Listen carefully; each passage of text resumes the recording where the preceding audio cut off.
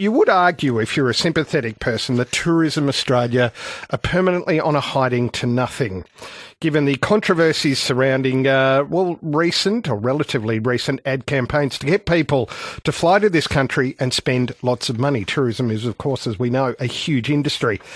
$90,000 of your money and my money has gone on influencers, getting them to Australia, getting them to do their thing, and then push out the message that we are open for business and open to tourists. People have arced up about this. They say that's a hell of a lot of money, of our money, and we're unsure of whether or not that's a good spend. Ben Groundwater is a travel writer for The Age. He's been on the program before, and it's always a real pleasure to speak to him. I'd love to know your thoughts. Do you think $90,000 of taxpayers' money to get influencers, social media influencers to Australia, show them a good time, do you think that is a wise spend as far as your hard-earned tax dollars go? Or do you think it is better spent maybe on a rollout of a big TV ad campaign featuring Lara Bingle or her current equivalent? 133 693. Would love to get your thoughts on that, because I think it's well worth discussing. Ben, great to have you on the program. Great to be here. Ben, look, you've written a really engaging article about this, and there has been one of my favourite verbs. There has been harumphing about this money. Harumphing. There has been. Can you tell us what the people who don't support this outlay have been saying? Essentially, they've been saying it's a giant waste of money. They've been saying that Tourism Australia is paying for the free holidays of absolute nobody to come over to Australia, swan around drinking cocktails and having fun and throwing a couple of videos on their social media and then going home. Yeah. Those seem to be the arguments, without taking into account, obviously, the marketing benefits, which a lot of people are probably not that familiar with, because this is a very new form of marketing and much different to the styles of advertising campaigns that we're kind of used to seeing from Tourism Australia, which, as you were saying, is those big TV ads featuring lots of really well-known celebrities. So this is slightly different. They're also, those ads that we're all familiar with are also hugely expensive, aren't they?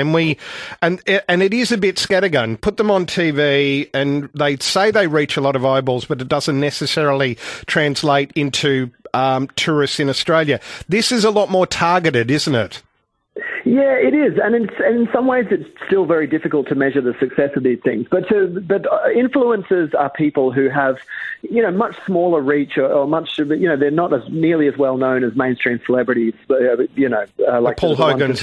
Yeah, exactly. So these are people who appeal to a very niche, specific audience. So maybe they're people who love trains, or maybe they're people who, are young people quite often. It's people who are on social media and who are engaged in that kind of thing.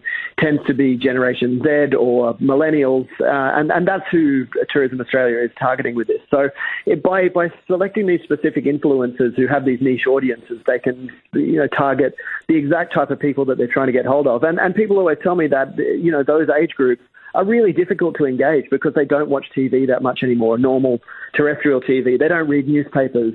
And they're very sort of savvy in terms of advertising content and not being swayed, and if they're being very obviously advertised to. So the trick is how do you find those people? How do you let them know that you've got something great and encourage them to come and experience it themselves? And this is a way to do that. And although we're talking $90,000, that sounds like a lot of money in some ways. It's really a drop in the bucket compared to something like a major multinational advertising campaign featuring celebrities, which is going to run into the millions and millions of dollars. So $90,000 is actually a pretty small spend in the grand scheme of things. That said, how does Tourism Australia, I know you touched on this, but how does it measure the success of this?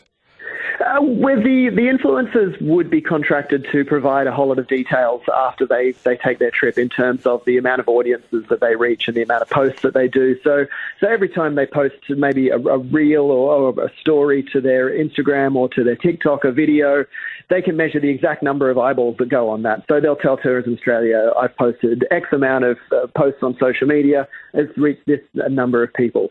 The tricky part, obviously, is then measuring how many of those eyeballs then to go and click through and book a trip to Australia, which is almost impossible to measure. And but in the same way as it is with a big TV campaign, you can't tell exactly who is influenced. All you can look at is the general trends of are more young people starting to come back to Australia now, because there was a lot of, during the COVID pandemic and all the border shutdowns, there was a lot of bad news coming out of Australia, and a lot of people, sort of young people in particular, turned off coming here because it's expensive, because it was closed for a long time. They weren't sure if they were going to get trapped here.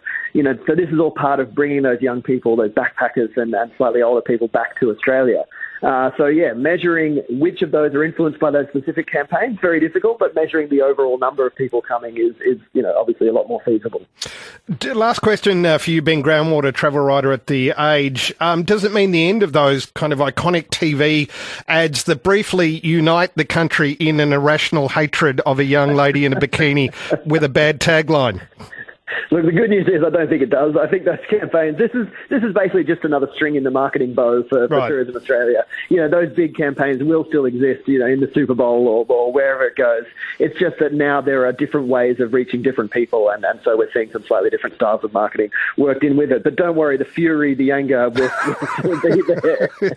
I swear to God. Australia Day, yeah, sure. But really, the only time we're ever truly united as a population is when we're unloading on Tourism Australia and whatever ad. The thing we kind of fail to understand, or that is difficult to understand, is that these ads are not for us. Like, we live in Australia, we know Australia. They're pitched at international audiences. So even though we might cringe at, it's so cliche, it's kangaroos and koalas and everything, like, it's not for us, it's for them. So it can be difficult to realise that that's actually what people want to come to Australia for.